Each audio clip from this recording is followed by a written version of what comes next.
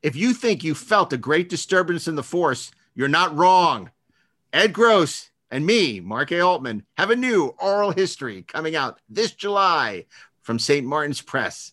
It's Secrets of the Force, the complete, uncensored, unauthorized oral history of the Star Wars saga.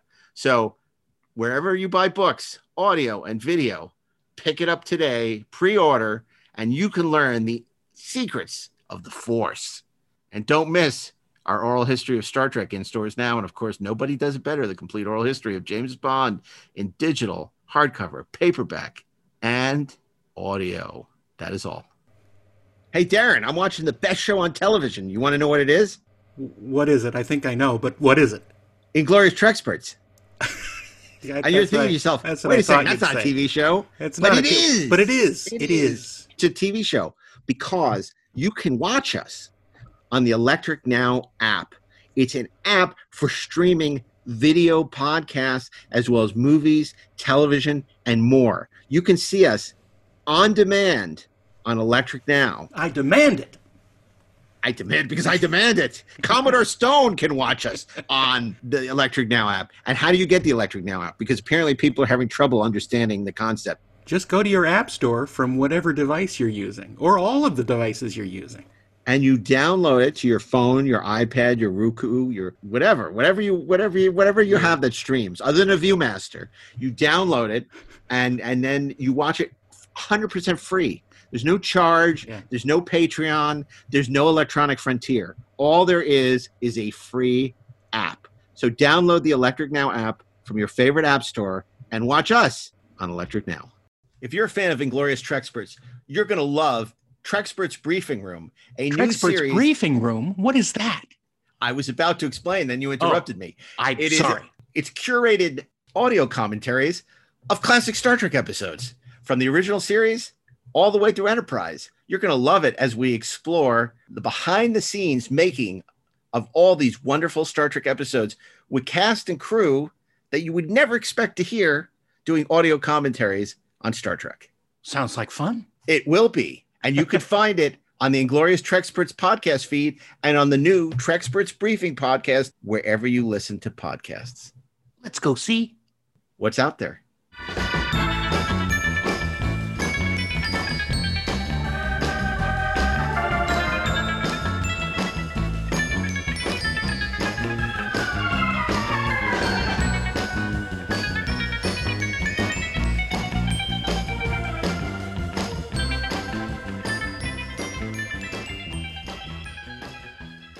Hey, this is Mark A. Altman. And this is Darren Doctorman. And we are the Inglorious Treksperts.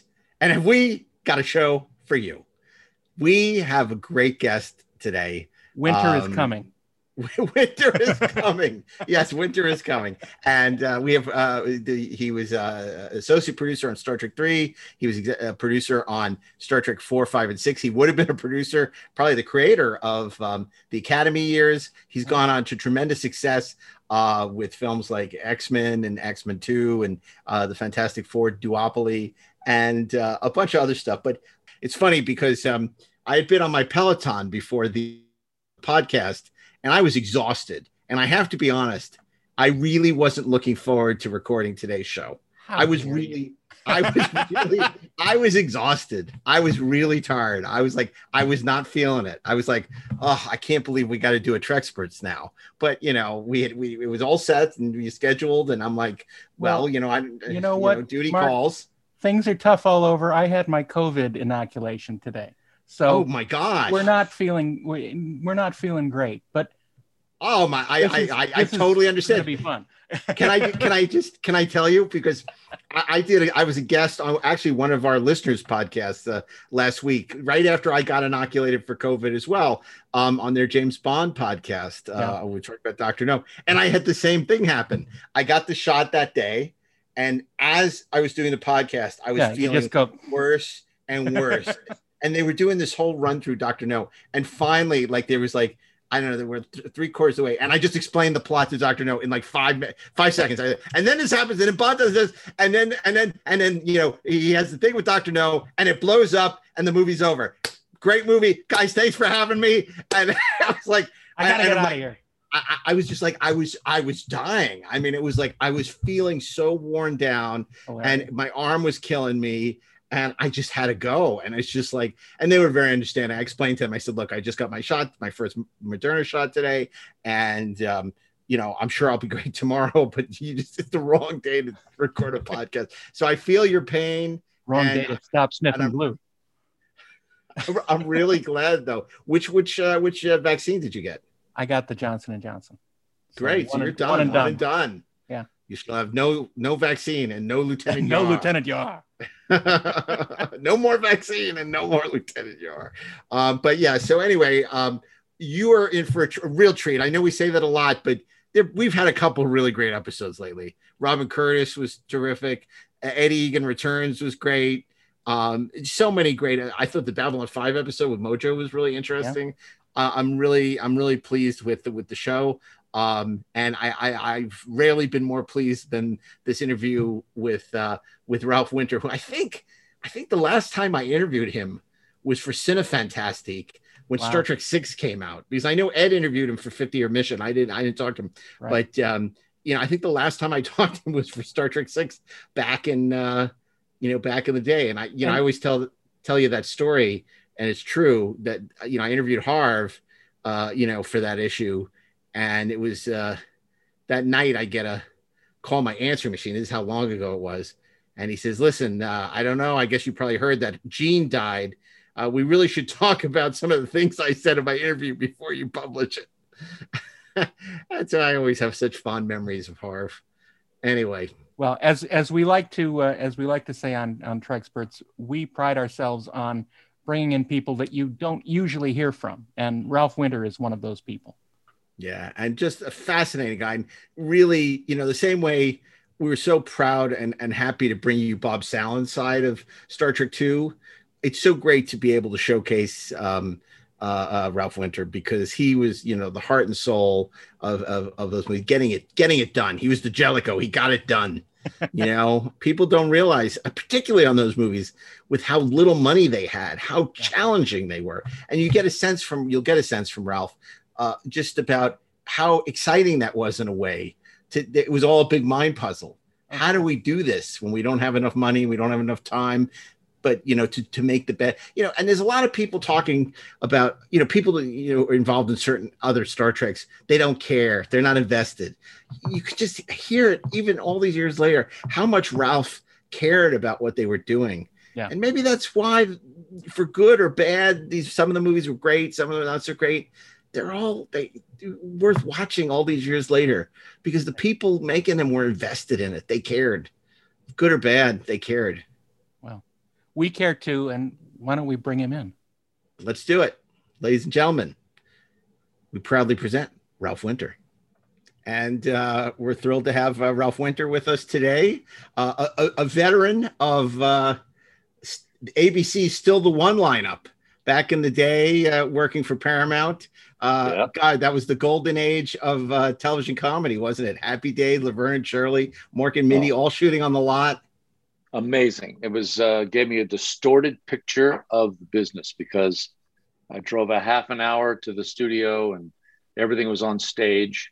And great big family of people from television and features. It was a magical time. We had 12 or 13 shows on the air. Wow. On the 3 networks. And that was the biggest of anybody.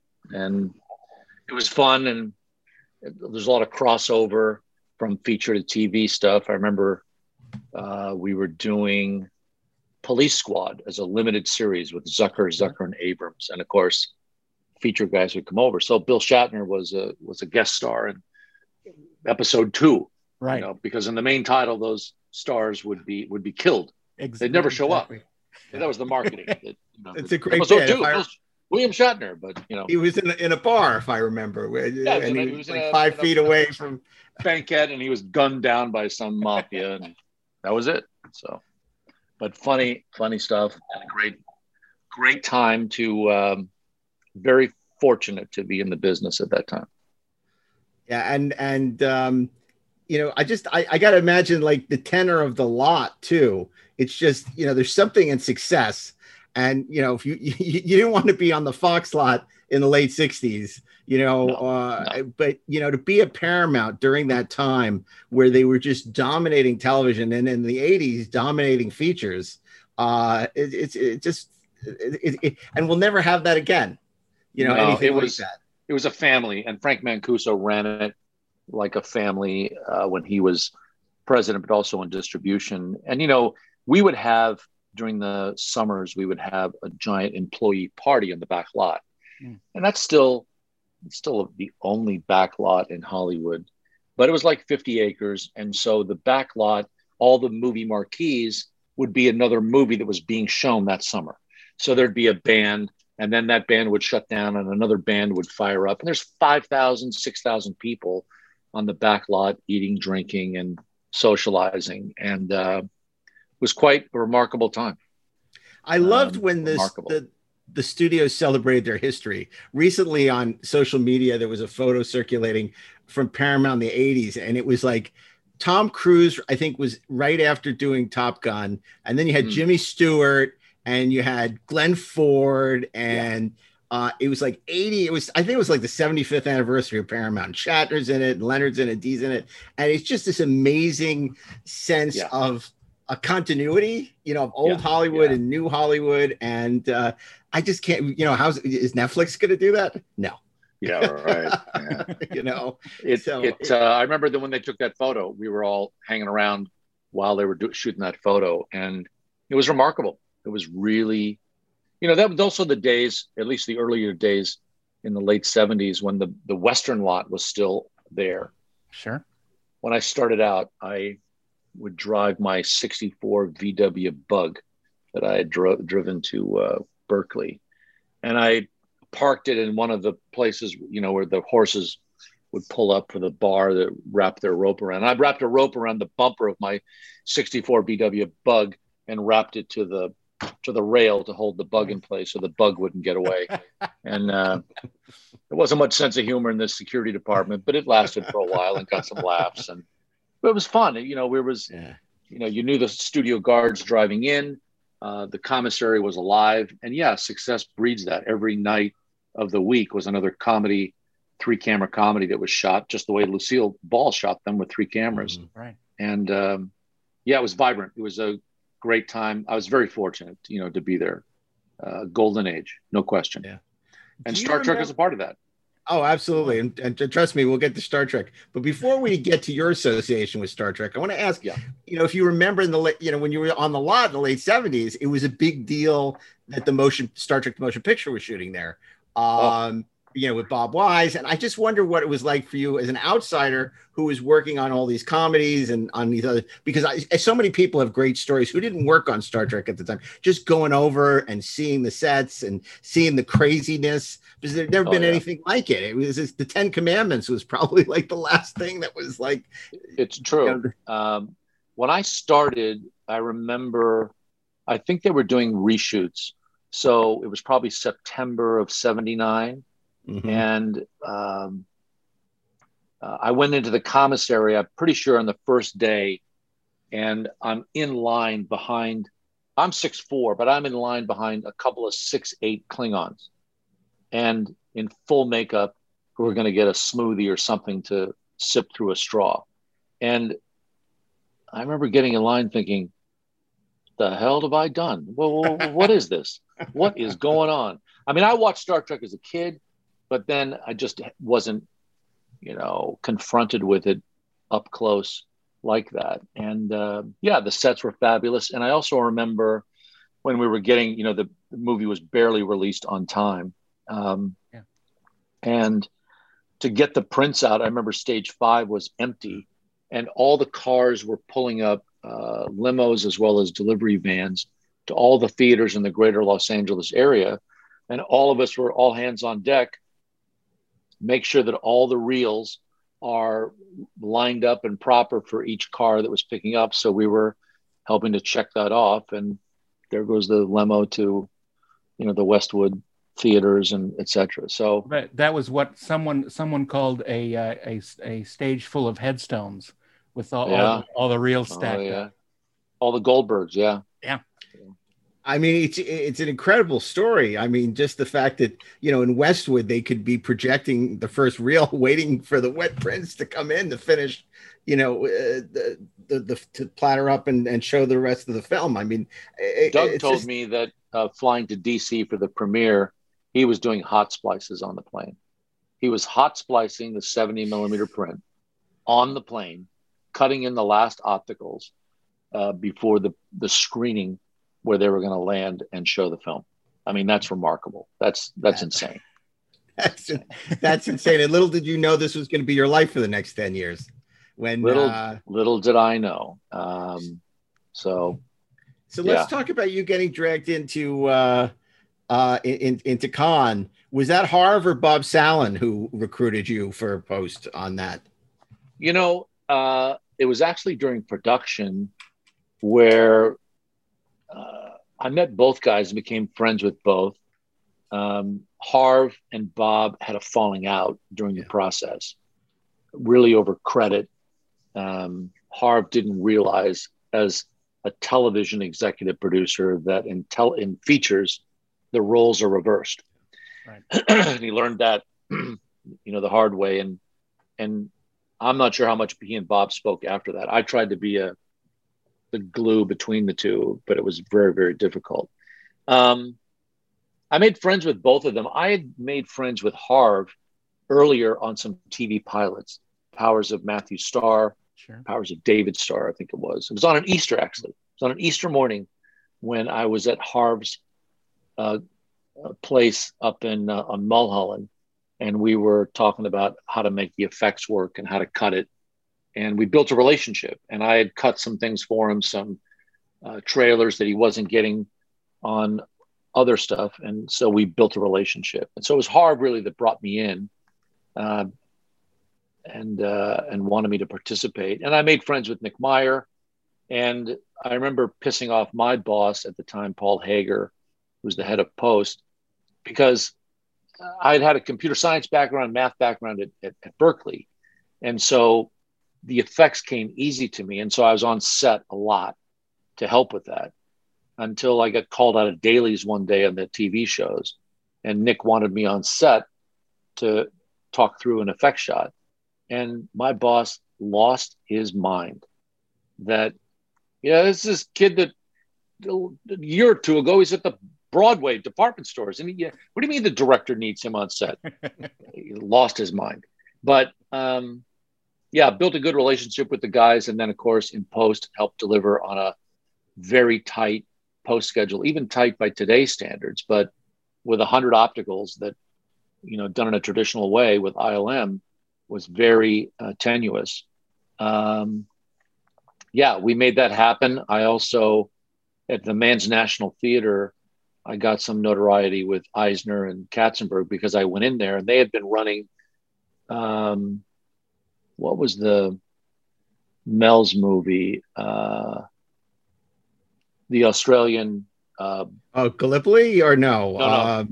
The series of movies. Can't think of it. Mad Max. Oh, Mad Max. And they had rewired the theater incorrectly. And so they left it that way. And when we ran the prints, I watched nearly all of the 70 millimeter prints that got made. And I knew it didn't sound right. So I made them go in and rewire the theater, which made a difference for people that wanted to see the movie in Westwood. Sure. In those days, when you would shoot a lot of, we didn't shoot any of Star Trek, Wrath of Khan in 65, but you'd blow it up, you'd make a print, and then for 65, you'd watch the print dry without sound. And then you would stripe it. You would lay down the stripe and a balanced stripe on the other side and let that cure for 48 to 72 hours. And then you would record the sound on that stripe, and then you would screen it again. I screened all of those prints. Wow. So I knew the movie backwards and forwards. And so when I went into the theater, I knew immediately that it didn't sound right. So I remember Eisner coming personally over to me and saying, "Thank you for doing that. That shows the dedication we need," and blah, blah, blah. So anyway, fun memories. And I got to be on set during a lot of iconic moments with Spock and Kirk and all that, and met those guys. So it was fun. Beyond the darkness, beyond the human evolution, is Khan, a genetically superior tyrant. Exiled to a barren planet, banished by a starship commander he is destined to destroy.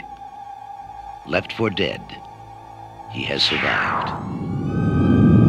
I'll chase him round the moons of Nibia and round the Antares maelstrom and round perdition's flames before I give him up. There she is. There she is.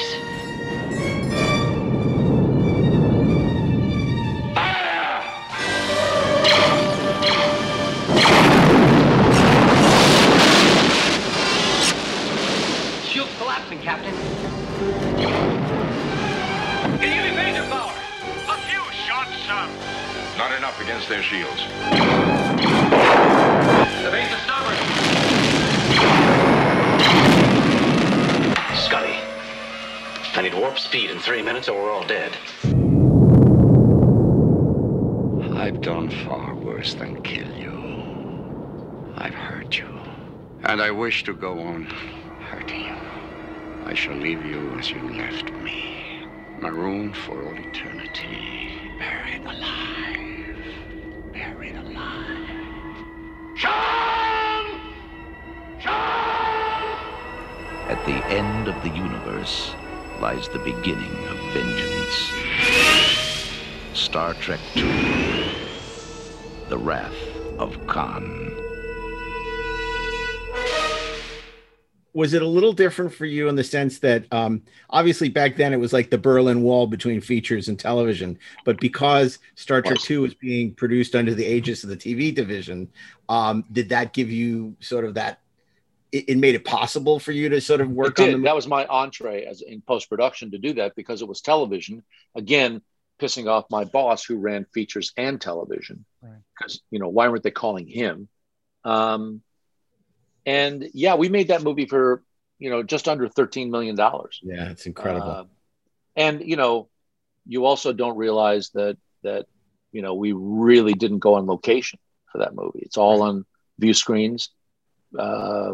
Ricardo Montalban and Kirk never had a scene together in the same, time and space. It's incredible. Yeah. Until you really think about it, you never realize that. I mean, and then of course you're like, yeah, they never had a scene. I mean, how many times you said this? Like, oh, they have no scenes together. Of course they do. And then you say, yeah, tell me what it is, because you won't find it in the movie. It's remarkable. And it's remarkable all the sort of mythology that's grown up around it. Ricardo Montalban didn't have a chest piece on. That's him. He's a tennis player. He was fit. A lot of the hangers-on around Ricardo made a killing on conventions afterwards, as sort of their inside stories, which were not much to talk about. And, for me, I was also at a key moment. We previewed the movie When Spock Dies at the Paramount Theater, and we came out, and the preview cards were horrible. Right. I mean, the audience hated the movie.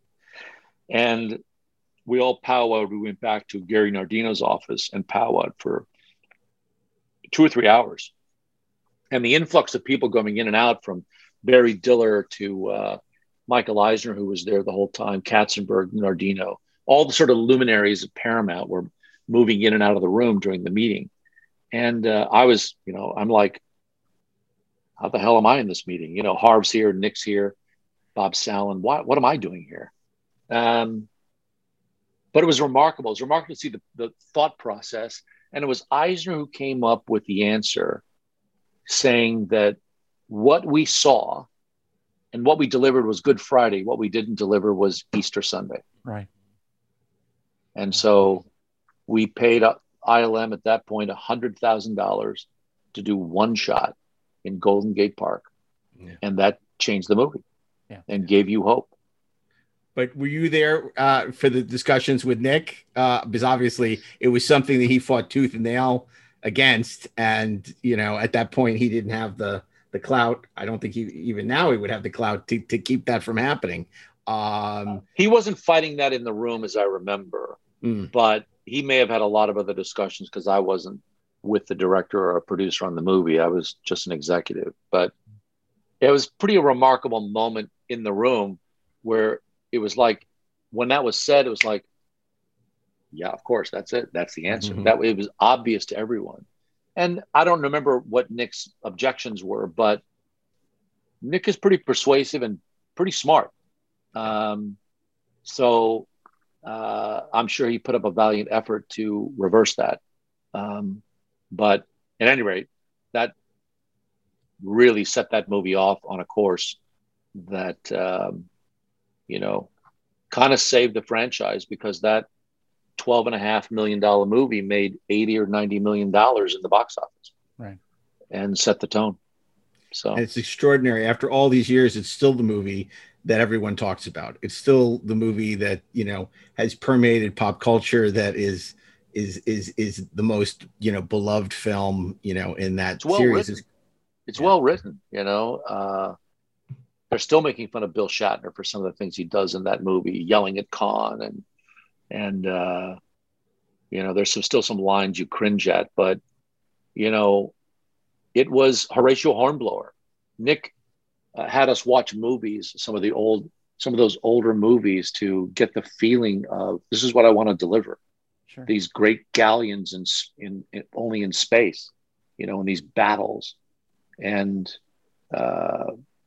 we had remarkable people working on the movie that we didn't realize how important and how talented all those people were. It was very fortunate.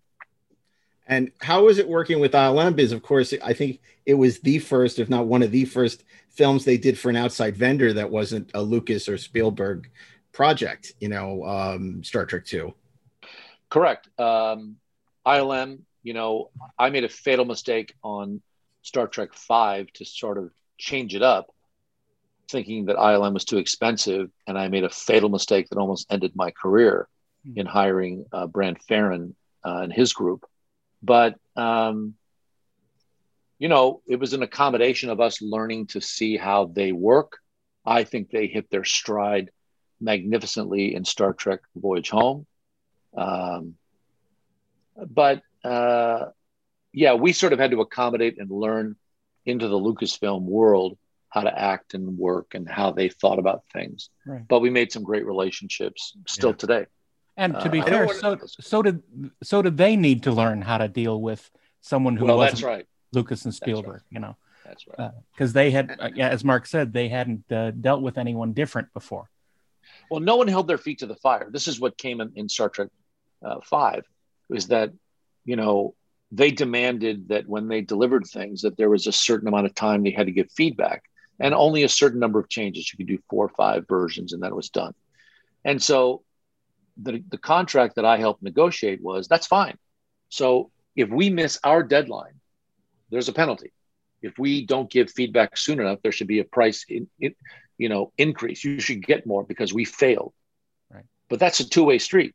Right.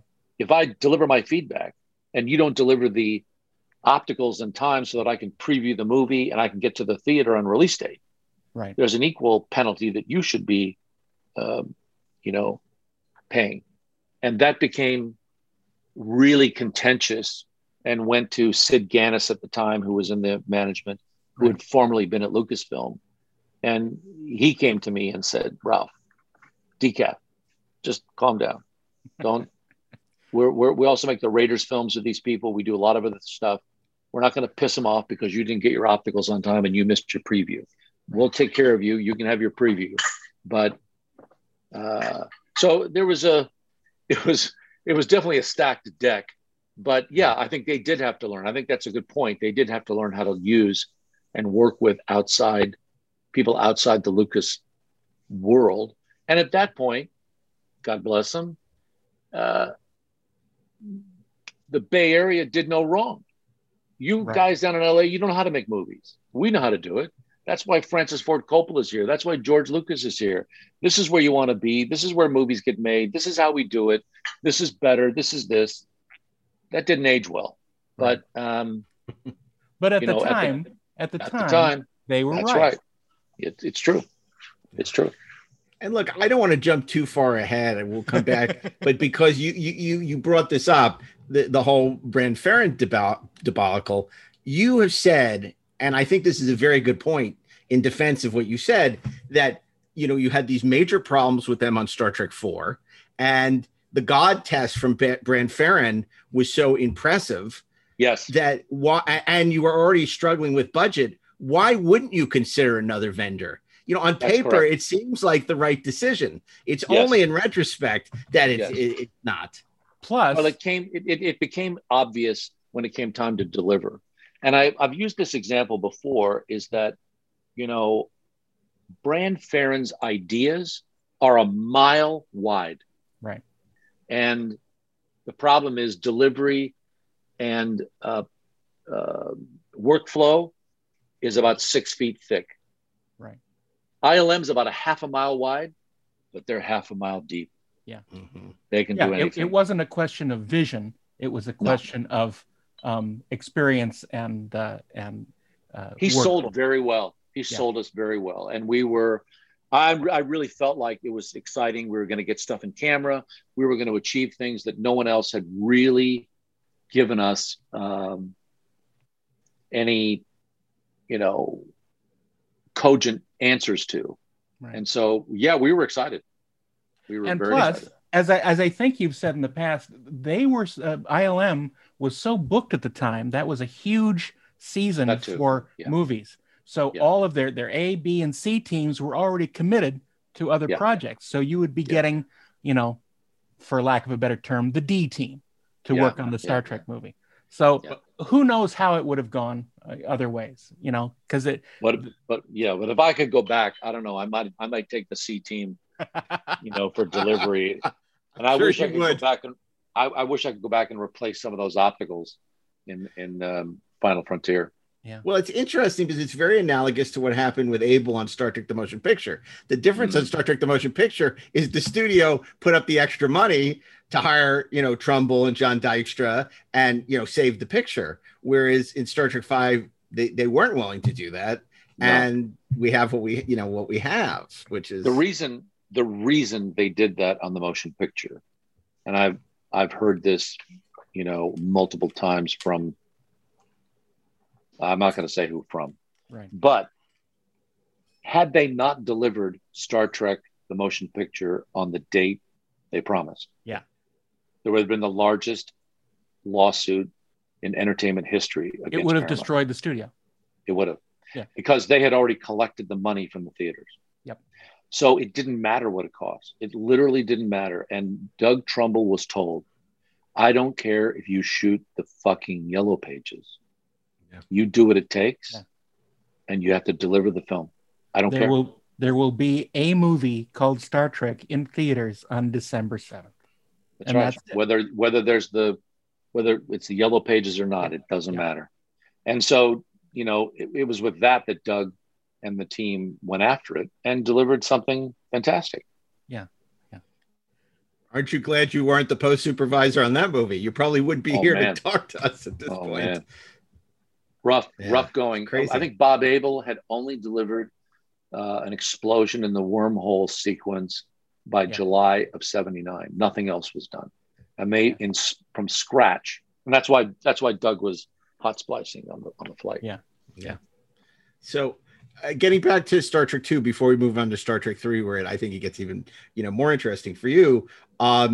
You mentioned even now, like the mythologizing of Star Trek 2, there's still stories to be mined. I mean, we talked to Ed Egan a couple of weeks ago. Oh, yeah. And, wow. There was this whole story about Khan's son, all the footage on Khan's son that was shot that we knew nothing about. And we know a little about Star Trek. And, it's pretty amazing that after, close to 40 years now, there's still stuff to mine. There's still movie archaeology to be done there. And then all this stuff started showing up, these pictures, I guess, that had been released that Majel had leaked of the baby on the transporter pad, of the Reliant. And it's fascinating that all this stuff, still comes to light. I'm unaware. You probably should talk to Nick, who would know intimately, but I'm actually blank on that. I don't remember much about that. It's crazy. So Star Trek II obviously is a huge sleeper hit. Everyone's thrilled with his performance. And then tell us about, I assume it was, obviously Harv coming to you and saying, hey, I want you to come on board Star Trek 3 and produce this with me. How did that all come about? And, obviously that went through a fair amount of rewriting because his original treatment, Return to Genesis obviously evolved dramatically. And the fact that Harv took it upon himself to, write the script himself as well. Yeah. We had built quite a bond and relationship by that point. And I had a difficult negotiation where I had to ask. I had gotten some offers to ascend in the ranks at Paramount and television, but so I had to sort of turn down those offers and ask to be released, and then get hired by Star Trek at a higher weekly salary to account for, being an at-will employee and not a full-time employee. So it was a difficult negotiation, but Harv and I built quite a relationship, and, he was, very kind to involve me in the story development and the script process. And he really pulled on all of his skills of years of television in pulling that together. And, trying to build something that, we could do with movies that really felt a little more like television, but we were going to make it on a bigger scale. And so part of my job was to make it feel bigger and wider and all of that. So, it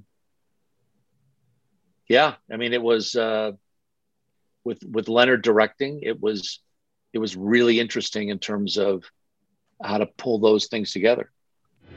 All that they've loved, all that they've fought for, all that they've stood for will now be put to the test. Star Trek 3, The Search for Spock. The word, sir? The word is no. I am therefore going anyway. You do this, you'll never sit in the captain's chair again. Engage auto systems. Clear all moorings. Cleared, sir. 1/4 impulse power. Someone is stealing the Enterprise. Warp speed. Klingon bird appraiser. She's arming torpedoes. Shields up. The shield's non-responsive. We're a sitting duck. Join us on this, the final voyage of the Starship Enterprise. Star Trek 3, The Search for Spock. The adventure continues. Rated PG.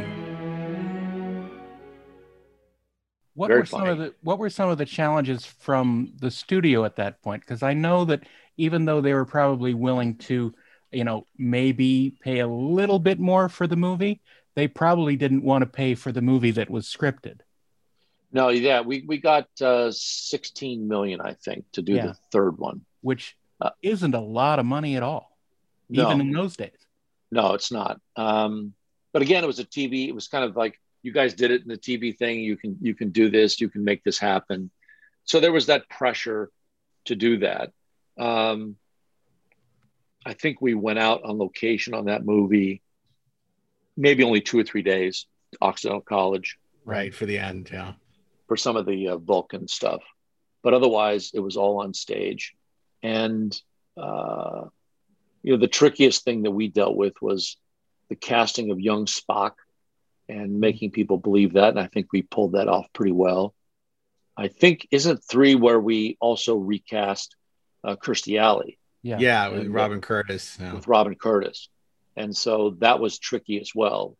She was, a lovely person, but didn't have the same, didn't bring the same oomph to the screen that Kirstie Alley did.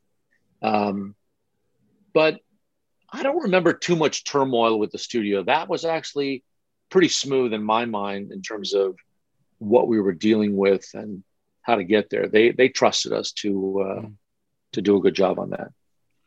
Do you regret that you didn't have more money? Because I know it was like Charles Correll wanted to go to Hawaii to shoot the Genesis Planet, and so instead you're on the sound stage at Paramount, which obviously works for the TV show, but probably for a big feature is questionable. But you had no choice. We had no choice. We were constrained by that budget. And again, you know, on all 6 of the movies, it was only on 4 and 5 really that we got out for more than 2 weeks. Sure. It was really, they were very stage bound, very much of the era of making movies that way. And also very much of the story and the way those stories were told, more faithful to the original series rather than zipping around like Star Wars. Right. We were trying to be more faithful to the characters and the character development and that intensity.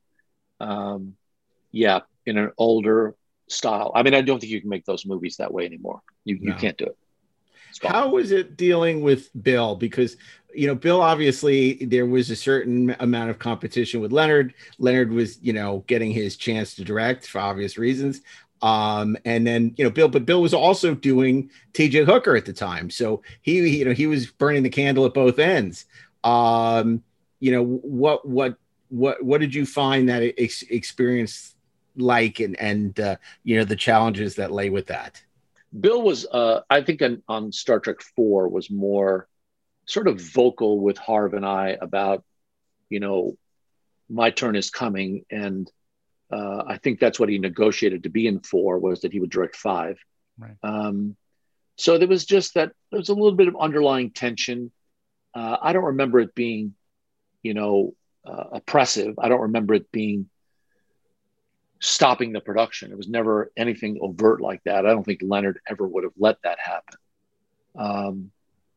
But Leonard was a very contained, very organized, very low key in terms of the way he directed, and maybe not like Clint Eastwood, but just, you know, everything was orderly and controlled. Maybe that was a bit of Spock coming out. I don't know, but he went about it in a very methodical way with his preparation and execution of and shooting style. So, yeah, I think Bill raised those questions every once in a while, but it wasn't. I didn't feel like on set that it was oppressive or that it was somehow bubbling out all the time. Yeah.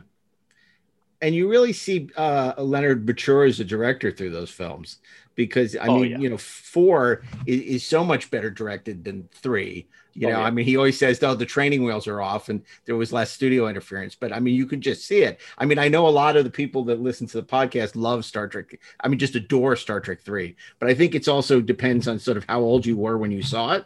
You know, people who, you know, it's their first time seeing a Star Trek movie at theater, just absolutely adore the film.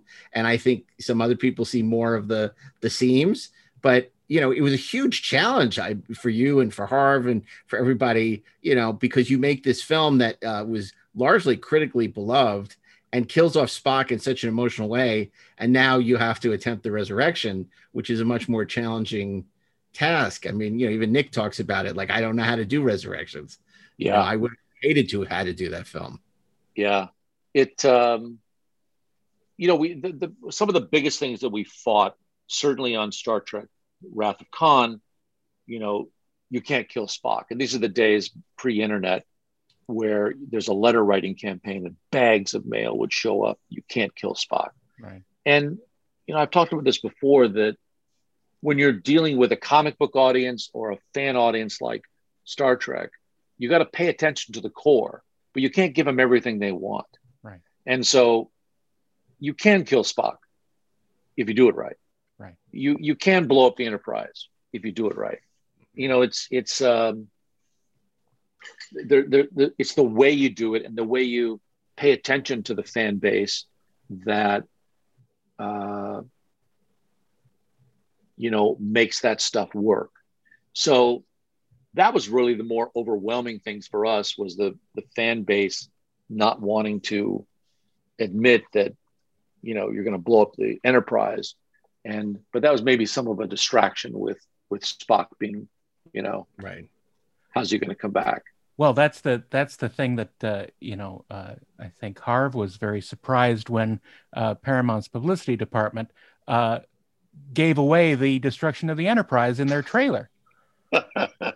You know, I remember. Yes. It's the sled. Rosebud is the sled. I mean, it's crazy. It's crazy. Classic tension between filmmakers in the studio about how to advertise and the movie.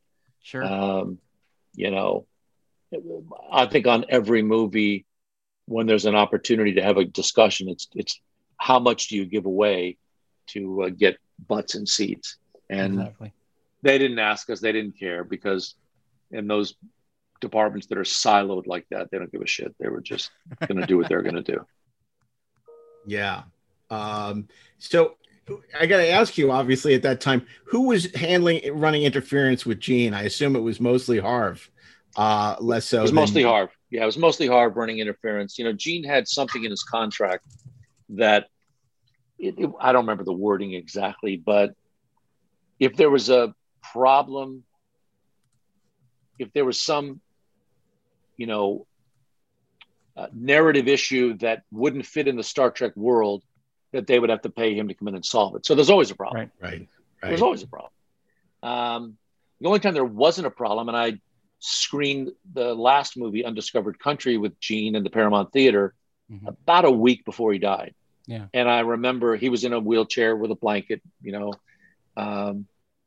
and he enjoyed the movie. And I talked to him afterwards as he was being wheeled out. And he said, "No, this is great. I love the movie, and I think this is going to be great, and I'm very pleased." So he wasn't able to sort of extract what he normally would at that point, and maybe he was just softening and whatever. But look, you got to hand it to him. It was his vision. It was his thing. And he was a bit cantankerous on the TV series, on the features, on the second series. He was difficult to handle, but you can't take it away from him. The guy had a great idea and he executed, and he made, we're still talking about it. Come on. Yeah. It's cantankerous is a great way of putting it. Yeah. I've heard a lot of adjectives to describe it. Cantankerous is perfect. That's really, who he was. Apt. And, Majel, they were going through the film bins, taking out, leftover pieces of film and cutting them into frames and selling them. Sure. And, you have to, we're not done editing yet. Hang on. Don't be cutting everything up and selling it before we're done. But they were entrepreneurs and making it happen. So God bless them. Yeah. So when all was said and done on Star Trek 3, were you happy with the finished result? Obviously, the box office speaks for itself. It was successful. Yeah, I was happy, and we knew at that point that Star Trek 4 was coming, and so we were excited about that. And then the fact that the audience embraced 3 just made us more encouraged that what we had coming was going to be even better. So. Sure. And how did things change for you now? Because now it was finally under the auspices of the feature division as opposed to TV. I mean, you can see it in the film. It's like Don Peterman's lensing is just it's such a huge step up, and just the fact that you're on location, and it just everything about that movie feels bigger and more cinematic, and obviously. Along with Star Trek 2, it's the film that everyone cites as, most people's favorite Star Trek film. Yeah, you're good for you to be observant about that. I think that we were all hitting our stride at that point. I was supposed to do a movie, The Golden Child, with Eddie Murphy, and they offered me an executive producer with I can't remember the producer's name, Dan. His name escapes me. Anyway. He'd offered me an executive producer. I said, that's very nice, but I have to go back to Harv because I promised Harv I wouldn't do anything else before I go back. And I remember going back to Harv and saying, so I've got an offer to be an executive producer. And I said to you when I left on 3 that I'm not going to be an associate producer. I was producing that movie. I was there before you guys were there. I watched dailies with Charlie Carell at 5:30 at Technicolor. I was there. I knew the problems and solved them before Harv and the other guys even showed up. So I said, I was going to ask for more, but I'm telling you, I've got an offer as an executive producer. So, that's what I'm interested in this picture. And I remember Harv said to me, are you sure it was executive producer? And I said, I'm very sure. I'm very sure. So we made the deal, and we were all hitting our stride. I think Leonard hit his stride. We finished the shoot a day or two early, under schedule. Peter Berger with the editor had a cut ready like 3 days after we finished. We sat down and watched it. Leonard invited us in to watch it, and it was funny, and it worked, and we were giddy, and we were like poking each other going, holy shit, this is going to work. This is great. Yeah. We got something here. And that was amazingly rewarding for a clever story that Leonard had helped shape with the whales. And I think Nick had come in to do some writing on it, as I remember. Yeah. The San Francisco stuff. Yeah. And we got to play the San Francisco stuff. You didn't have to be a dyed-in-the-wool Trek fan to understand what was going on. Right. And so I think we were hitting all cylinders. We were going, and it felt really good.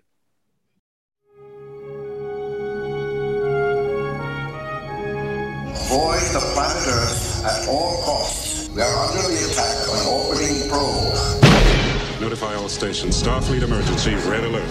Earth is on the edge of destruction. We cannot survive unless a way can be found to respond to the probe. The key to saving the future. Spock, you're talking about the end of every life on Earth. Can be found only in the past. We're going to attempt time travel. Sulu, take us home. These are the voyages of the crew of the Starship Enterprise.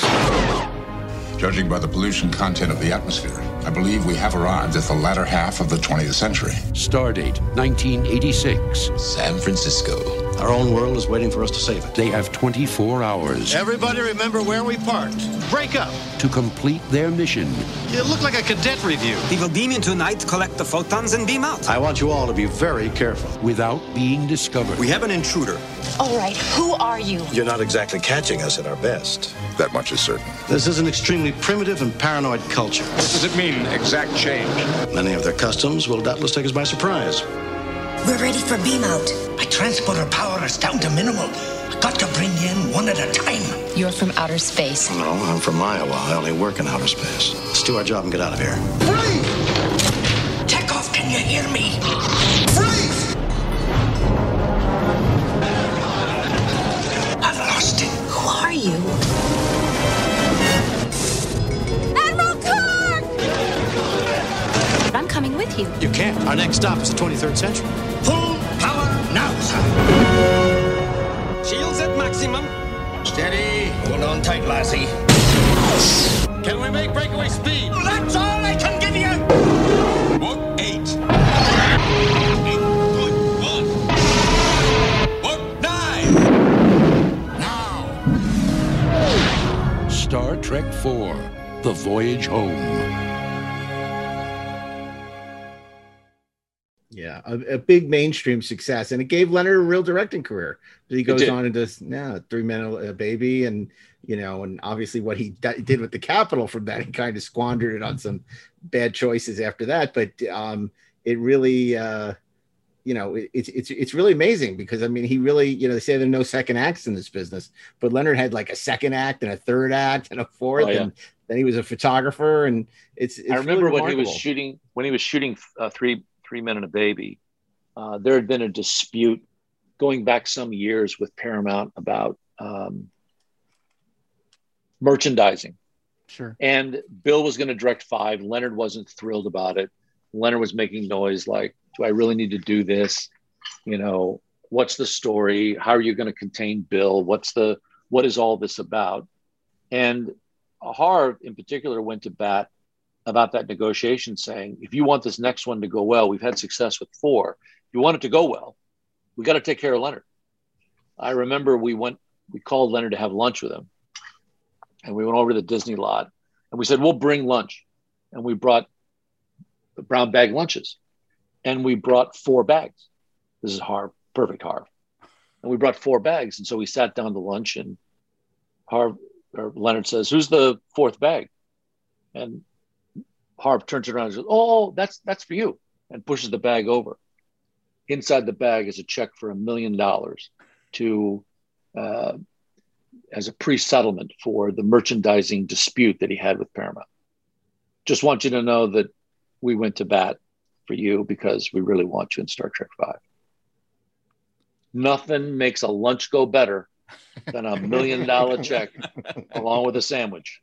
See, and that's where, Harv doesn't get the credit he deserves. I mean, here's a guy who came on, knew nothing about Star Trek, but then the first thing he does is he educates himself. He doesn't try and change it into something it's not. He tries to learn everything there is to know, and then he's able to figure, crack the code. And he was a whiz kid. That's right. Quiz kid, right? From the 40s, yeah. And he had met every president, during his life until he retired.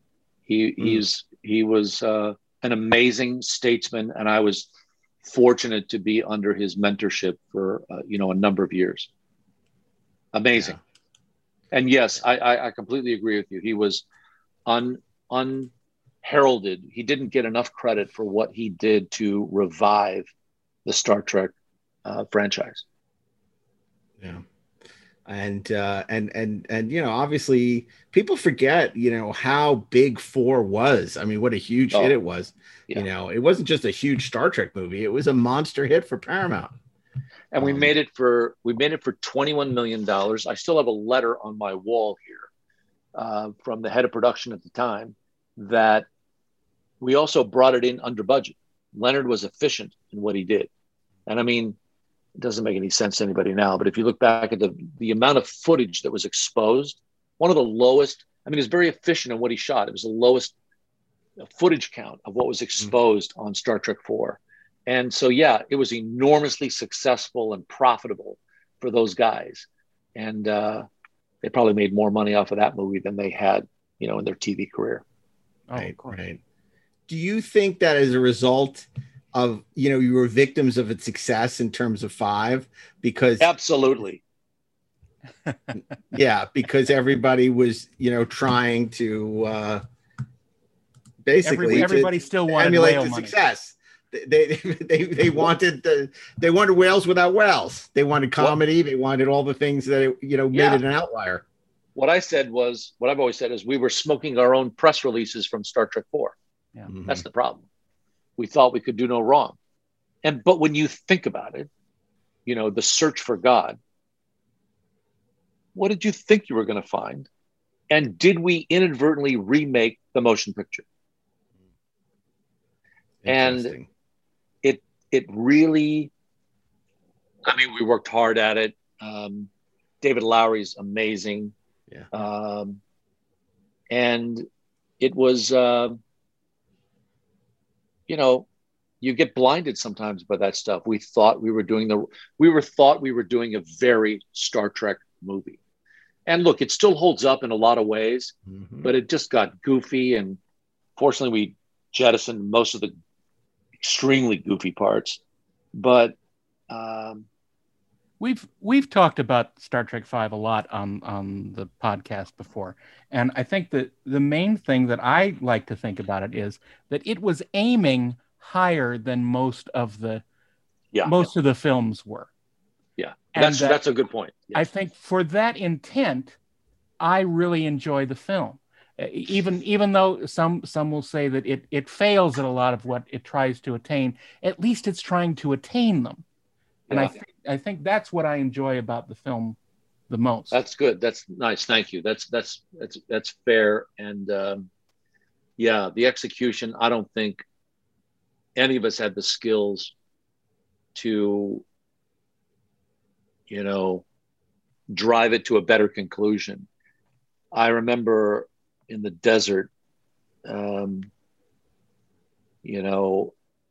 think it was in the desert when I had dinner with Bill and Leonard, and it was with Leonard and Harv about Bill and saying, what are we going to do about Bill? And I was like, what are we going to do? What do you, he goes, it's just he's going too fast. He's not paying enough attention and all this kind of stuff. And it happened when we wrapped the movie. Bill was in the cutting room for like 3 weeks, and he came to Harvey and I goes, "I'm done. I've cut the movie. It's all ready to go." And when Bill walked out of the room, Harvey and I looked at each other and go, "Holy shit, we're in trouble," because he doesn't grasp what it takes to really work over the storytelling to get it. And he was entitled to 10 weeks as a DGA director, but I think, I don't know if Bill appreciated the process in the same way. He hasn't done much directing. I don't know if he's done any since. I love Bill to death. I think he's enormously talented, smart. Talk about a third act, fourth act, fifth act. Yeah, exactly. There's nobody busier on Twitter than Bill Shatner. Yeah, right, exactly. But somehow it just didn't work. It didn't gel in that movie for Bill. And heart was in the right place. Intentions were right. He did his prep. But yeah, I like what you're saying, Darren, that we were reaching really far. And I don't think we saw past our success of Star Trek IV, and we thought we could do no wrong. Right. And we missed key elements and key pieces in putting that together. So, well, it has some of the best character moments in any of the films. And we've talked to David about this. I mean, that's where, unfortunately, the special effects people taint it. They can't look the same way that people now, can't watch a Hitchcock movie with bad rear projection. They're like, oh, those cheesy old movies. And they can't get past it. It was like, but the movie's brilliantly, it's Ernie Lehman and it's this and it's brilliant and the acting and everything. And they're like, no, but it's corny. And it's the same thing. You got to watch Star Trek V and say, okay, the effects, aren't successful. But what about that movie is successful? Well, there's quite a bit that is successful about that movie. A strange force has entered the galaxy. The future of mankind is at stake. It could only mean one thing. Greetings, Captain. Spock! I do not think you realize the gravity of your situation. The vacation is over.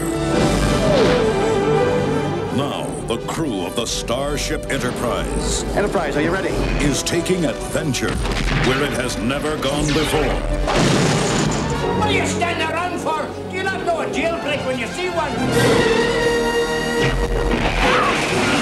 From the mind of a madman. Hostile force has taken control of our vessel. Mr. Sulu, full ahead. Through the center of the galaxy. You know we'll never make it through the Great Barrier. To the final frontier. Fascinating. How often have you done this? Actually, it's my first attempt. Fire the rockets! You never cease to amaze me. Nor I myself. This is the boldest trek of all. Warp speed now.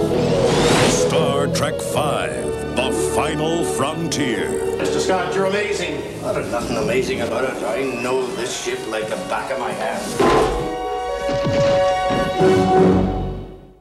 And you have to be able to kind of discern that. And, look, it's interesting to hear you talk about Bill that way, because, of course, he's like a shark who always has to be moving. And I think he gets bored very easily. He wants the next adventure. That's good. Yeah. So, it's not that he did a bad job. I mean, you look at that teaser, the Lawrence of Arabia teaser, it's wonderfully shot. And it was, wonderfully conceived. And a lot of the direction is quite well, but it's like, it's what you say. He don't want to stick out the boring parts. He wants to cut all the boring parts of filmmaking out and just skip ahead, and it's because he just always has to be moving. And that's why at 90, he's still spry and relevant and amazing and incredible. Yeah. He's incredible. I mean, we pulled off some things on that show. There are not very many feature films that have shot in Yosemite Valley. Yeah. We were able to pull that off. And they had come off a horrible experience at Universal with, for some reason, they were painting the rocks, which is like, what are you smoking? What's wrong with you people? Yeah. But, the opening climbing sequence was, we made some, we made some mistakes at the very beginning on that. That wall, which is at Tunnel View Park. If you've been to Yosemite, there's a parking lot where you can see you can see the wall that you climb, El Capitan. And so when we lined up our wall, you'd get the same view that you would get if you were actually climbing. And they did a pretty good job on the wall, but when you look at the real wall at El Capitan, there's actually inside of the granite, there's a glistening, there's a life to it that wasn't coming out on the set. And so Herman Zimmerman tried to do something at the last minute, and we were stuck and we had to shoot, and it looked fake. It looked plastic. And that was,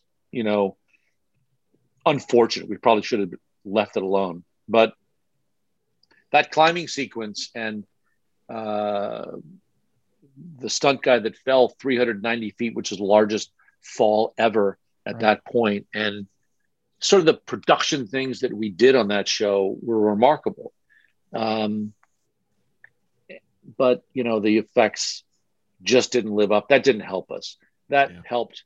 Once you got something to complain about, then you can point to other things and say, well, that doesn't work either, and this and that. So I wore that and almost ended my career, because I'm the one that fought for making a change from ILM and trying something new.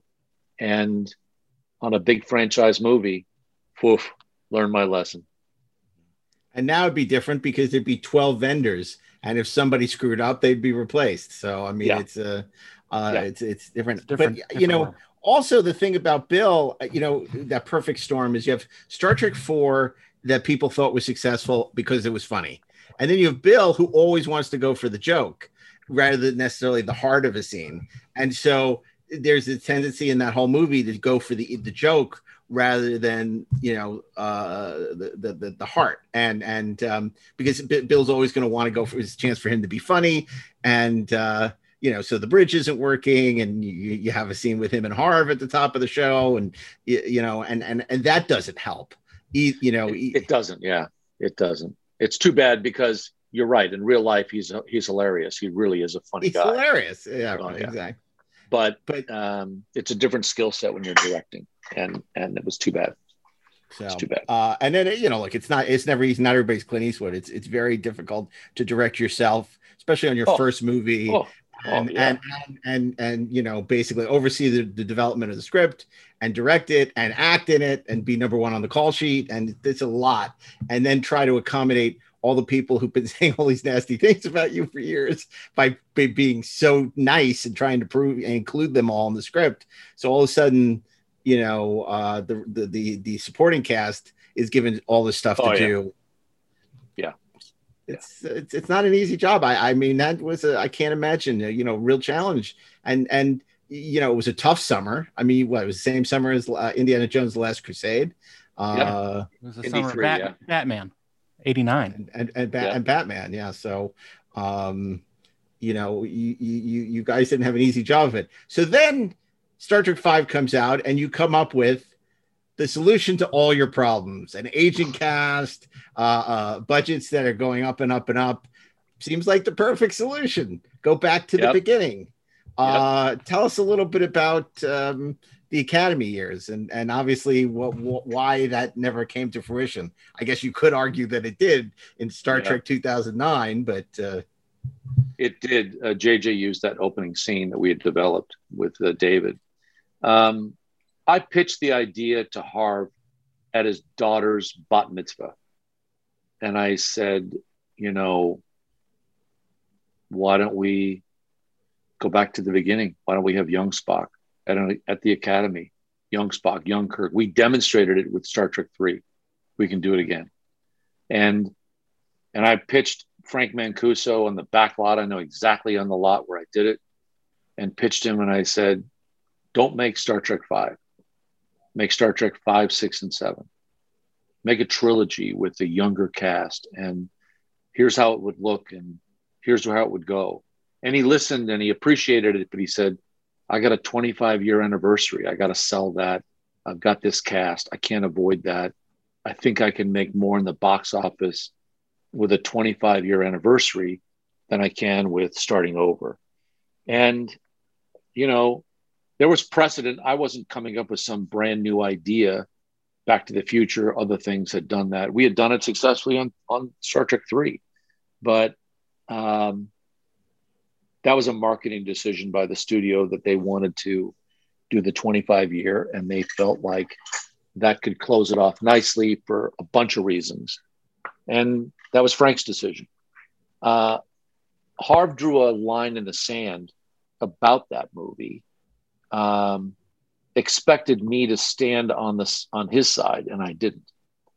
And it caused a rift between us that wasn't complete, but it was tense afterwards. And we kissed and made up later, but I think that he fully expected me to walk away with him. And at that point in my career, I felt I couldn't do that. Yeah. He could, I couldn't. You had a family. You were at that point much earlier in your career. It's interesting. As much as him and Roddenberry hated each other, they ended up pretty much doing the same thing. It's like Gene walked at the end of the 3rd season of Star Trek because he had to, because he laid down an ultimatum, and if he went back on his ultimatum, he'd look like he folded, and he had no choice but to leave. And it's sort of Harv did the same thing. What do? You give him an ultimatum, and then you basically say, okay, I'll do it anyway, even though I told you I'll walk if you don't do the Academy years. You lose all your leverage. And you were in a tough spot. I mean, but you did. I mean, how could you not? Principle. It was hard for I he's gone, but I can't talk to him about it. But he didn't have to make that choice. He was welcome to do Star Trek 6. He was not being pushed out by any means. Yeah. He was a valued member, and yet he felt like, if you don't want my idea. Now, look, I think there may be some other conversations happening with Sid Ganis or other executives at the studio that I wasn't privy to, that he was promised things that weren't coming through. So some of that could have played out. I don't know. But that was a sad time for a while. And, for whatever reason, then I became the full-on producer of it. And then Nick came in with his partner, Stephen Charles Jaffe, who's become a good friend. And he and I produced it together. And, we made the best of it. We made fun and tried to have some fun making that last one with the original cast to close it off in a way that everyone would respect as well as enjoy the story and the characters. But the studio didn't make it easy for you. I mean, they gave you so little money to make that movie in so little time. I mean, it's amazing that you were able to pull it off. Now they were just sort of beating us with it. Now, so we had made the first movie cost over 40. We made Star Trek 2 at around 12 and a half. Third one was 16. Fourth one's 21. Fifth one was high 20s. And the sixth one was, I think, in the low 30s, as I remember. Again, still not a lot of money to achieve what we wanted to. But Nick really elevated it with the casting and the sort of old-fashioned drama of that trial with Chris Plummer. And, I think what Nick's love of opera is what makes him so good at Star Trek. Star Trek is opera. Mm-hmm. Star Trek is space opera. It's raw emotions. It's not, in some ways it's not complex, but it's deep. And I think Nick was hitting his stride with The Undiscovered Country, with Shakespeare, with Chris Plummer, with, the world political situation from 89. All of that stuff, it was rolling around with Nick. And it was a pleasure to be around him and a pleasure to watch him work and to, there's a simplicity and a complexity at the same time with Nick that was fun to be around. Very smart. Very smart. How do you feel that he changed? Because obviously in 1982, he had only done one movie. He had done Time After Time as a director. He was very nervous. He was very young. And by the time you get to Star Trek VI, he had a few other movies under his belt. And, he's a little more comfortable with who he is. Not that Nick's ever been uncomfortable with who he is, but, as a director, at least, he understands camera and lenses and the cast. He knows how to manage the cast, because there's an art to managing these people as well, because there's a lot of ego there. So how had he changed? And do you think that affected the movie at all in a good or not good way?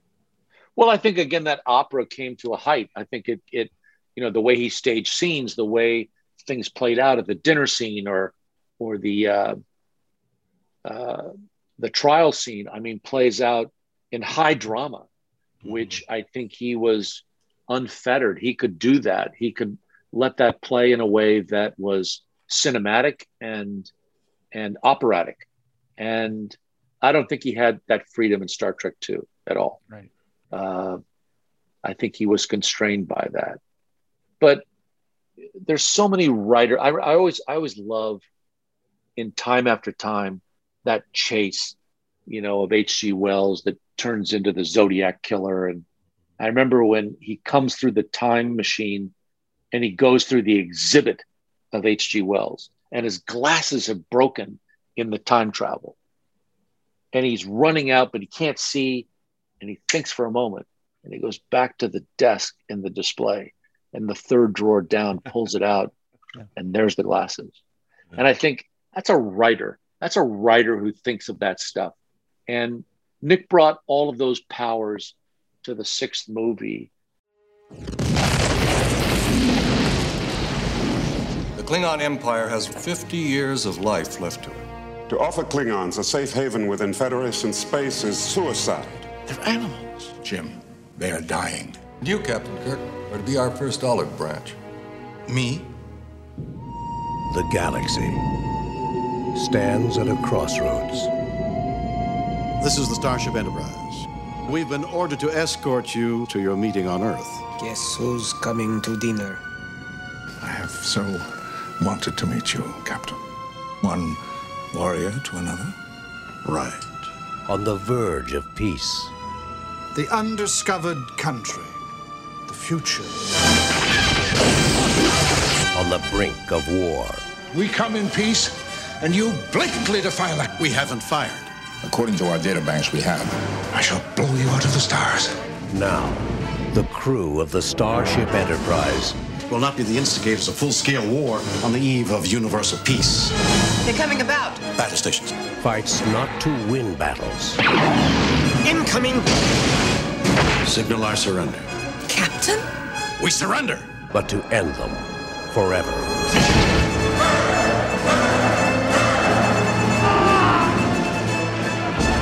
We would consider an attempt to rescue them an act of war. There will never be a better time. This is Captain Sulu, USS Excelsior. We stand ready to assist you. This is fun. You do prefer it this way, as it was meant to be. Warrior to warrior. You cannot take much more of this. Cry havoc! Shields! And let's slip the dogs of war. Fire! Star Trek VI, The Undiscovered Country. Which I think made it, it gave it subtext. It made that stuff work at a level that I felt we hadn't made Star Trek movies work before. So I was very proud of that movie. Again, we pulled off some amazing stuff with the weightless Klingon and blood. Great sequence. Mm-hmm. The cleverness with which we shot that. We looked at if the assassin shoots, we could get the stunt guy on a pull and pull him on a Western dolly, or we could ratchet him, or we could do all those things. And then we came up with the idea of this long hallway where he was being shot. Well, what if we took that long hallway and turned it on in? Yeah. And now the guy is on a wire being pulled under crank so he can make it look faster. And his body covers the wire. There's no wire removal. You did a Kubrick on it. You did.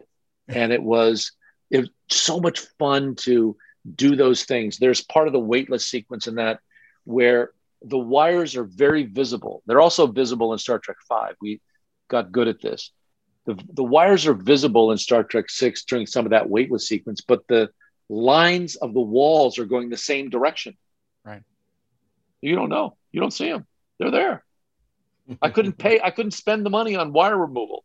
Right. But they're not where you're looking because we turned the set on its side and the wires are coming. You're looking for wires here.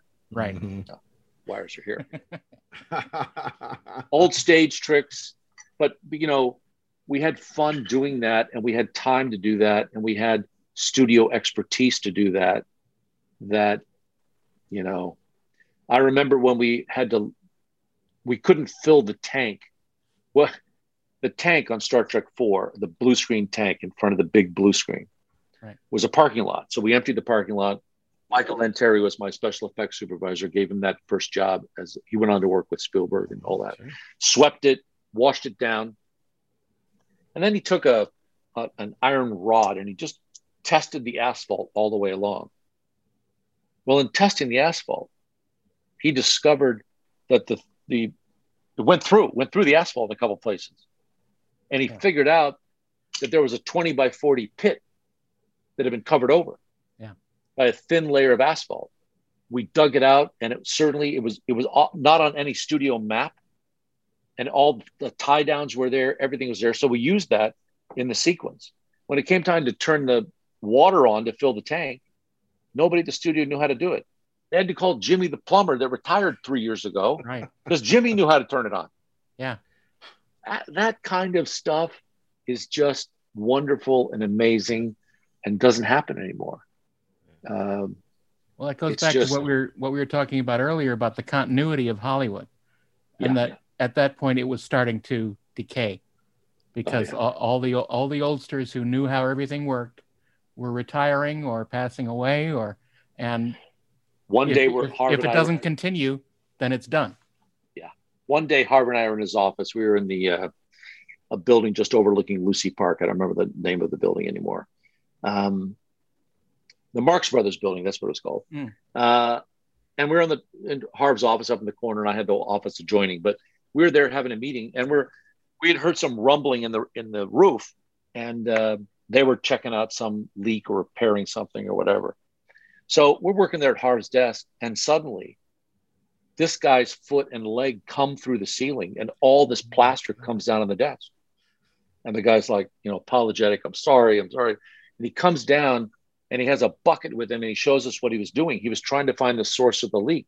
Well, he found the leak, but the way they had plugged it in the studio was they had took a bucket where the leak was, and they put newspaper in it, and the bucket would fill up, but then it would evaporate, and the leak was gone.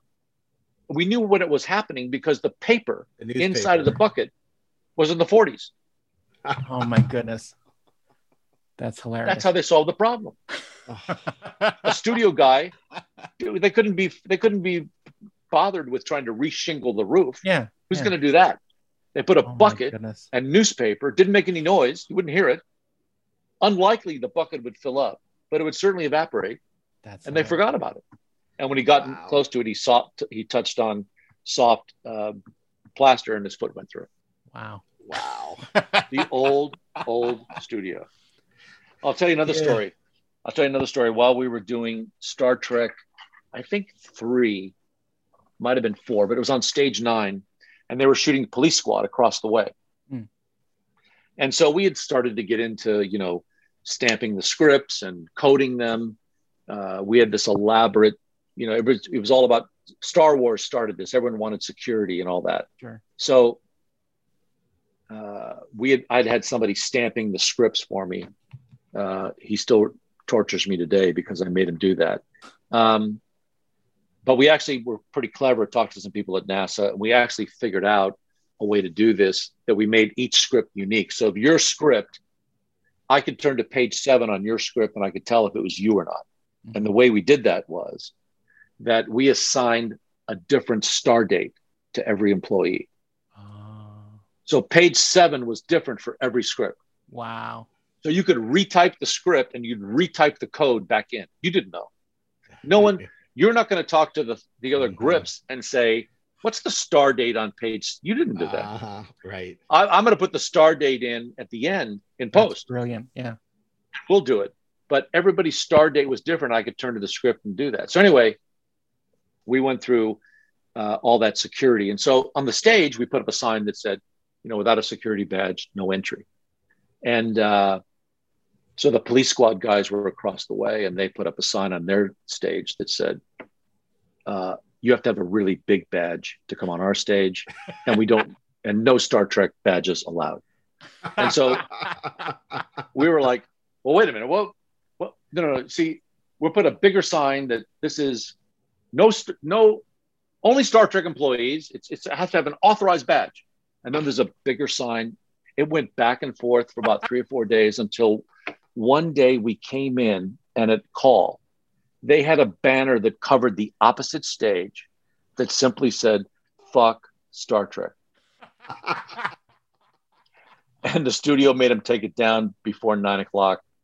But we just had this wonderful banter. And that's the stuff that happens on an old studio lot with different crews. When there's actually productions there working. Yeah. Oh, and that doesn't happen anymore.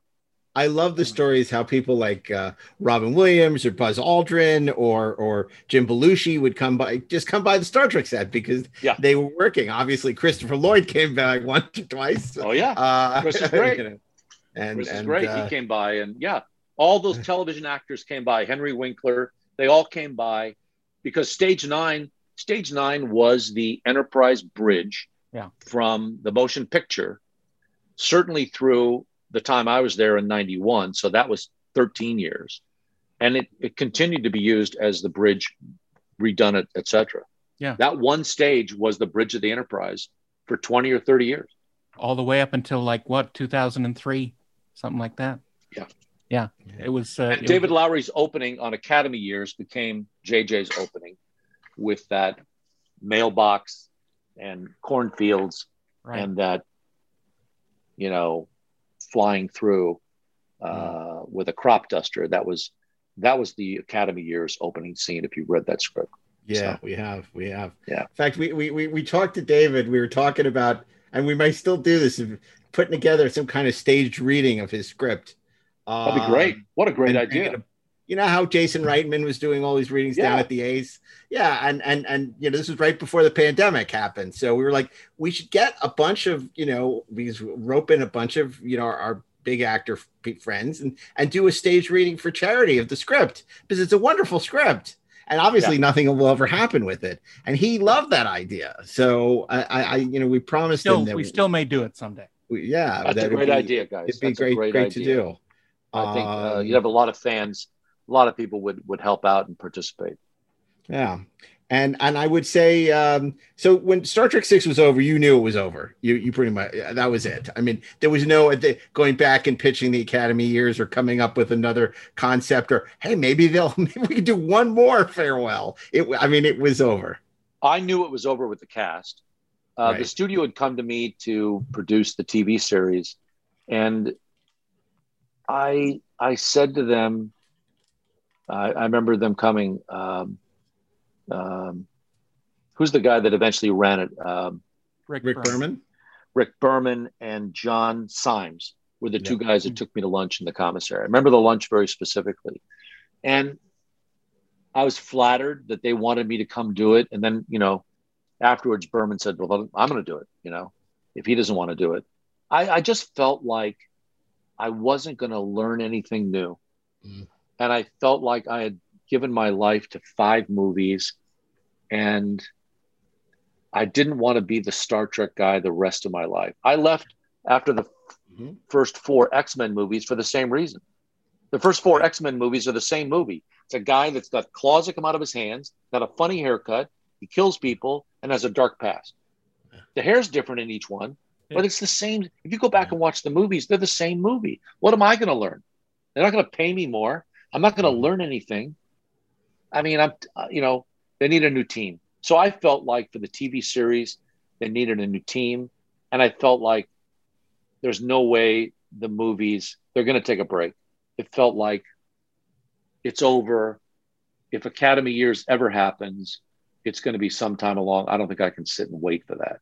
So, which makes me think of another question that is related to this. Now, obviously, you've done many more movies after the Star Trek experience. And what did the Star Trek movies teach you that you later used in your other films that you produced? Well, I think one thing I touched on already in terms of X-Men is that when you're dealing with sort of an intense fan base like Star Trek, you have to pay attention to the bullseye. You have to pay attention to the core audience. You have to satisfy what they want, but you can't do just what they want. If you deliver everything for the core audience, you won't have the budget to make a $100 million movie for the core audience. Right. So you've got to give them more. So, you know, the core audience says you can't kill Spock. Well, you can't. You can't blow up the Enterprise. No, you can't. If you give them something better afterwards. Right. And that, to me, that worked out in X-Men where, you know, you can't have Wolverine. He's got to be 5'2" and built like a fire plug. You know, you can't hire Hugh Jackman. Who's he? Well, no one thinks about that now, but that's the heat we took in '99 when we hired this guy. And we made a joke about the uniforms because they wanted somebody in yellow spandex. Yeah. And we make a joke about that in the movie when they put uniforms on to say, what were you expecting? Yellow spandex? That's right to the fans. That's right to the heart of what the fans were asking about. And they loved it. They loved that we heard them and that we know, but we did something different. Yeah. And I think that's for the Fantastic Four, for other movies where they have tremendous fan bases. I think you must pay attention to the bullseye.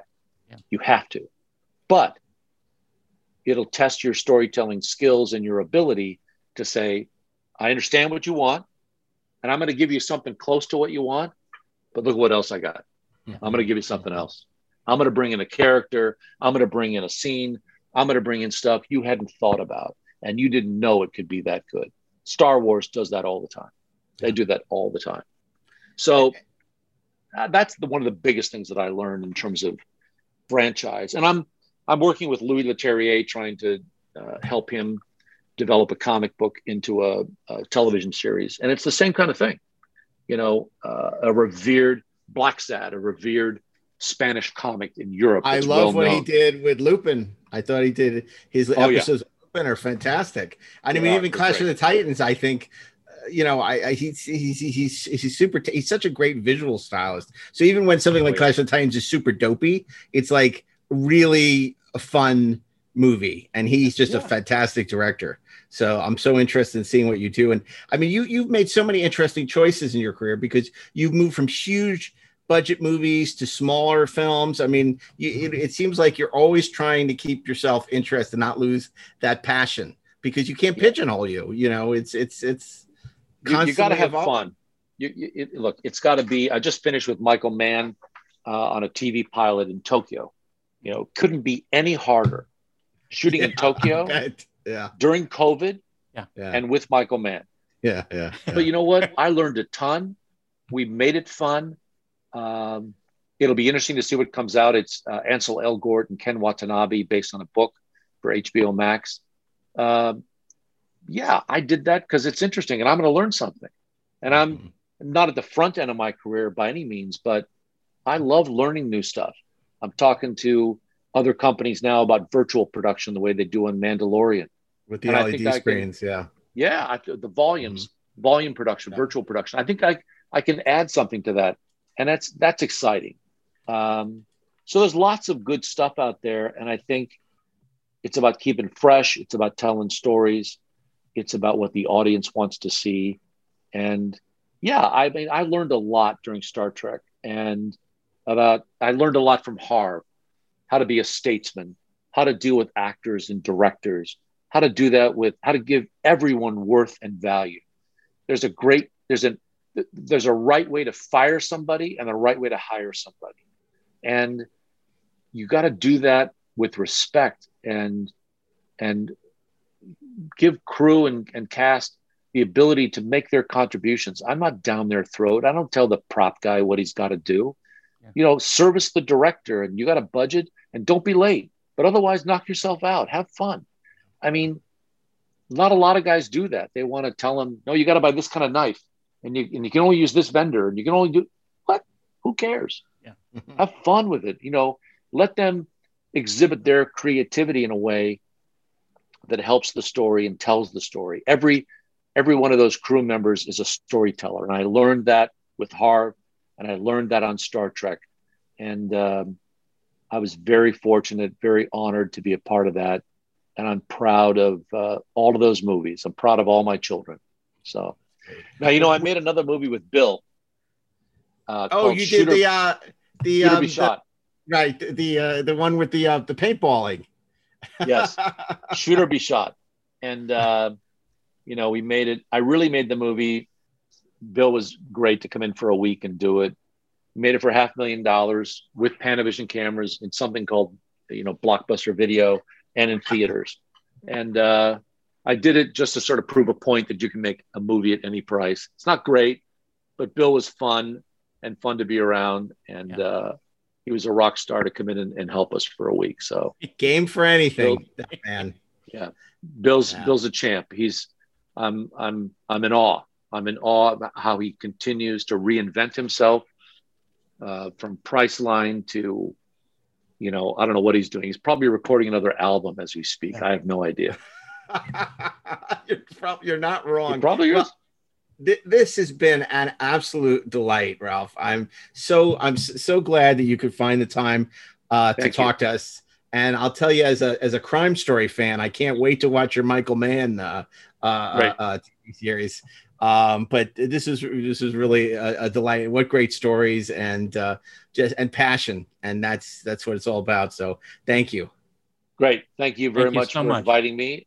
Thank you. And look, let's do it again. Let's keep talking about it. It'd be fun to keep diving in and seeing other stuff. I actually have, so funny, again, not at the front of my career, at the back end, I have storyboards and illustrations and props and all sorts of shit from these movies that at some point I'm going to unload for charity or my retirement or whatever. So that's all coming. I have, I don't have it up here. Let's see. I've got, I don't know if you can see this. This is one of the oh yes, the cutaway. Oh yeah, the cutaway of the Enterprise. I have two of these. This one's just wrapped up. The other one's in another part of the house. I have the Japanese poster of Wrath of Khan. Nice. I've got what do I have here? Lots of little stuff. I've got the Undiscovered Country up here on the wall. In the years when the actors would sign posters. Sure. I have some of that stuff. So kind of fun to we're gonna have to do the whole eBay episode with you. Yeah. That's right. Absolutely. Well, we will definitely return to this place again. This is great. And I let's definitely do it again. So that's cool. That's and so many of your films we didn't even talk about. So I'd love to go beyond Star Trek as well. So we'll do that. So great, Ralph. All Thank you again. So much. We appreciate it. Yep. All right. Same here. Thanks. Bye-bye. All right. Bye. See? I did not lie.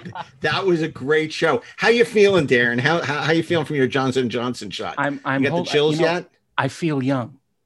As when the world was new? Well, not quite that young, but yeah, I'm doing okay. I'm doing okay. So now when is it supposed to be at peak efficiency? In about a week or 2 weeks? Oh, they said within 6 or 7 days. So fantastic. Yeah, I'm getting my second shot in 2 weeks. I can't wait. I'm so excited. And I just can't hide it. Can't hide it. Yes. Yeah. And I hope our listeners are all getting their shots. None of this nonsense, anti-vax nonsense. It's so important to get your vaccine and to protect yourself and to protect those around you. And I will say that my 5G reception is way better now. You mean Bill Gates is able to follow you around now? My God, who believes this nonsense? God. Oh, it's so crazy. Anyway, but boy, I'm really, really happy with the Ralph Winter. I do feel that we are leaving a record behind us that's significant in terms of chronicling Star Trek in a way, I never anticipated with that with this podcast. I mean, I always, we did it because, 4:30 movie was successful and we thought it'd be fun to do. We thought it'd be fun to do a podcast. Yeah. But now 2.5 years on, 3 years, whatever it is, almost 3. Yeah. We're leaving behind this really extraordinary record of Star Trek. I like to think so. And it's something that isn't really being covered by anyone else. And I like that. There was this thing the other day called First Contact Day, some kind of marketing gimmick to promote Star Trek. And, it's sort of like May the 5th be with you. May the 4th be with you. It was May the 4th be with you. And, I didn't really follow much what was going on other than that. I guess they showed previews of some of the new shows and stuff. But it's like, I don't know. There was some key art. And I mean, Shatner was like a postage stamp on it. And Leonard wasn't even on it. It's like decoding on your Ovaltine secret agent ring, a crummy commercial. That's all it was. Right. And so I'm just so proud that we can. And it's not just the original. Obviously, everyone who listens to the show on a regular basis knows how our passion for the original show. But I think what we've been able to do in terms of, chronicling the history of Next Gen and Voyager and Enterprise, the vintage Trek series has really been, it's really been great because and to help give the continuity to it, yes. Throughout the years in its various incarnations and context. And, also, if you're not already listening to it, I highly encourage you to listen to our new sister podcast, the Trexperts Briefing Room, just so you're clear. That's a separate podcast. We had it on this feed for a while. To get you excited about it. It's separate. Yeah, it's called Trexperts Briefing Room. Yes. So when we say listen to Trexperts Briefing Room, it means it's a different Trexperts Briefing Room, not Inglorious Trexpert, and expect to find it here. This is not here. It's on the Trexperts Briefing Room feed. So each week we have commentary from a different Star Trek series with a different notable. And we've had some great episodes. Ashley Miller talking about Shades of Grey. We had David Goodman recently talking about the Apple. We have some excellent episodes coming up that I know because we've already recorded them. And, spoiler alert. And we're going to continue to do that because we're having a ton of fun. I think it's safe to say that the Trexperts Briefing Room has some surprises in store for them. I think so. and we're going to continue to occasionally drop them on this feed because we can. Because we can. When they're fun. When they're fun. When they're particularly significant. We might do it, just because some people haven't gotten the memo that there's a separate podcast called Trexperts Briefing Room. I'm not talking about anyone specific. No. Well, I could, who was desperately searching for his episode of Trexperts Briefing Room and couldn't find it on the Inglorious Trexperts feed, even though we've made it very clear that it's a separate podcast. It'll be fine. So anyway, it will indeed. So again, a true delight. Darren, I hope you're feeling better. You know what would really help that arm of yours? Chicken sandwich and coffee. Like chicken sandwich and coffee. From Cantor's. And a Tribble. And a Tribble. And, or just maybe some disco fries. I can't eat that anymore. Disco fries, which is the gravy and the cheese. It's like, it happened the last couple of months. It's like, I feel really sick when I eat that stuff. And you just need to eat more of it. No, I can't. Get your body used to it again. Oh man. I think the problem is over the last year, it's just like, obviously I went to shoot the show in Europe for a couple of months, but I just haven't been walking enough. I haven't been getting out enough. I gotta, I'm losing my, you gotta get out and walk and do things and do it. Get out of your parents' basement. Do it while we still have time. Anyway, well, look, this is fun. We'll be back next Friday with an all-new episode of Inglorious Trexperts. You can follow us on Instagram and Twitter and Facebook at Inglorious Trek, Inglorious Trexperts. We want a special thanks to our associate producers, Zach Raggett and Peter Holmstrom, and especially our sound engineer, the great Bill Ritter, who makes us sound so great, even during a pandemic. And also our producer, Natalie Miscali. Thank you, Natalie. Of course, executive producer, Dean Devlin. It's really been great. And of course, we encourage you to listen to our new sister podcast, Trexperts Briefing Room, which is also available on Fridays. Although I have to think about it, if it makes sense to drop both episodes on the same day. Probably not. But probably that's not. Okay. So I don't know. We'll have to see about that. Maybe the briefing room is Thursdays. Who knows? Yeah, and then, by the way, we're running out of ideas for shows. So if you have shows you want to suggest, we aren't running out of ideas. Let us. We haven't run out now. Yeah, I guess that's true. And then what else do we talk about? Listen to our sister podcast, of course, the great Best Movies Never Made. They've been doing some fantastic shows recently. They're always doing fantastic shows. And Josh Miller and Steven Scarlatta, all about films that never saw the light of projector bulb. And of course, if you're a Star Wars fan, check out The Rebel and the Rogue. And 430 Movies can be back, if it's not already, at the 430 Movie, where we curate a fantasy theme week of classic films. And that's a great show. If you're not already listening to it, you should check that out. I think you'll really enjoy it. And of course, if you want to watch any of these shows, download the Electric Now streaming app. It's free, and you can watch all our video podcasts for free on Electric Now. And hundreds of hours of great entertainment, including episodes of Librarians and Leverage from the Electric Library. And at least 50 or so hours of us just yakking. At least. So anyway, I'm hungry. I want to go have dinner. Darren, I think, probably wants to lie down. So we're gonna say goodbye from the bridge of the Starship Trexperts. From one of the longest episodes we've ever done. Was it? A guest. Oh yeah. We're pushing an hour and 40 minutes. Well, you couldn't stop interviewing him in the middle, like, we're at Star Trek 4. Thanks for being here. Thanks a lot. Next time, come back. Yeah. You'll come back now, you hear? But I wanted to make sure, and it was funny because we didn't really get to cover, his post Star Trek career. Yeah. But the one thing I did know, and I'm glad we did, is I really wanted to cover the road before he worked on Star Trek 2, working what it was like to work at Paramount, in the early 70s. And that was fascinating. The golden era of TV. Because nobody asked him about that stuff. They go right to Star Trek. And that was so interesting. I agree. It's what we talked about. Nobody cares about Hollywood history anymore. Wow. And it's like we're capturing these moments that are, like tears in the rain. They're gone. And as we must be now, because we have to go. Let's do that. Okay. And on that note, keep on trekking ingloriously, of course. Engage.